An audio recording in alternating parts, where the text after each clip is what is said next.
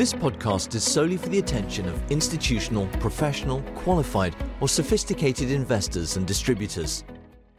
Hi everyone, today we're going to talk about the interactions between demographics and technological innovations. It's no secret that populations are aging. In developed countries, the median age was 42 in 2020 compared to 37 in 2000 and 32 in 1980.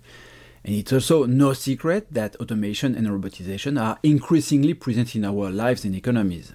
According to the International Federation of Robotics, there were 126 robots per 10,000 employees in 2020, compared to only 55 in 2015. There are therefore been more than a doubling in 5 years. But much less is known about the links between demographics and robotization. A lot of academic work has been carried out on the consequences of robotization and automation technologies, in particular on the labor market. These academic works generally lead to the conclusion that it has increased inequalities by eliminating routine medium-skilled jobs, but also that it has had negative but limited consequences on employment and wages. Until recently, there was almost no research works on what is at the origin of robotization, and it turns out that a paper by Daron Acemoglu and Pascual Restrepo, published in the Review of Economic Studies, one of the most prestigious journals in the world, shed some light on this question.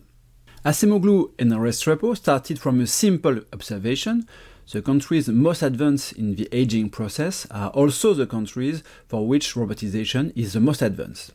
For example, there are many more robots per employee in Japan, Germany, and South Korea than in the US. Obviously, correlation is not causality, and they try to understand what was at the origin of robotization with both theoretical reasoning and empirical evidence. First, Acemoglu and Restrepo developed a theoretical model that shows that aging should lead to industrial automation because the shortage of middle-aged employees with the skills to perform manual production tasks increases the value of the technologies that can replace them. Quite simply, it becomes relevant for a company to invest in a robot when it can no longer find enough workers for its production.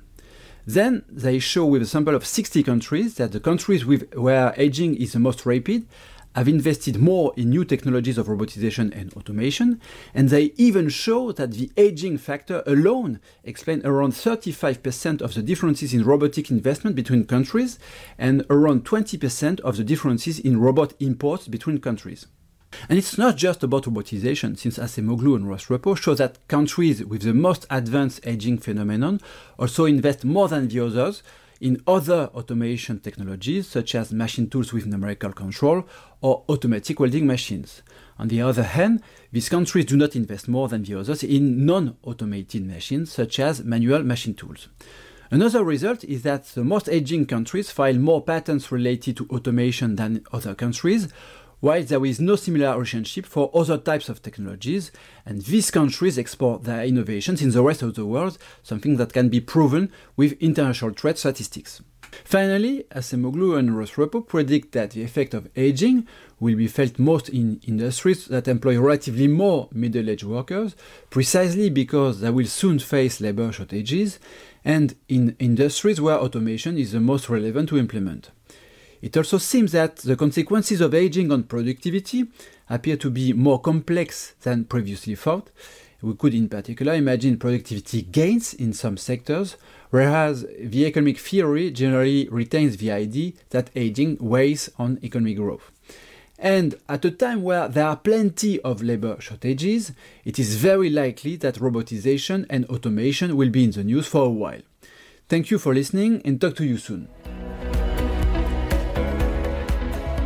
All comments and analysis reflect CPR AM views on market conditions and its evolution, according to information known at the time.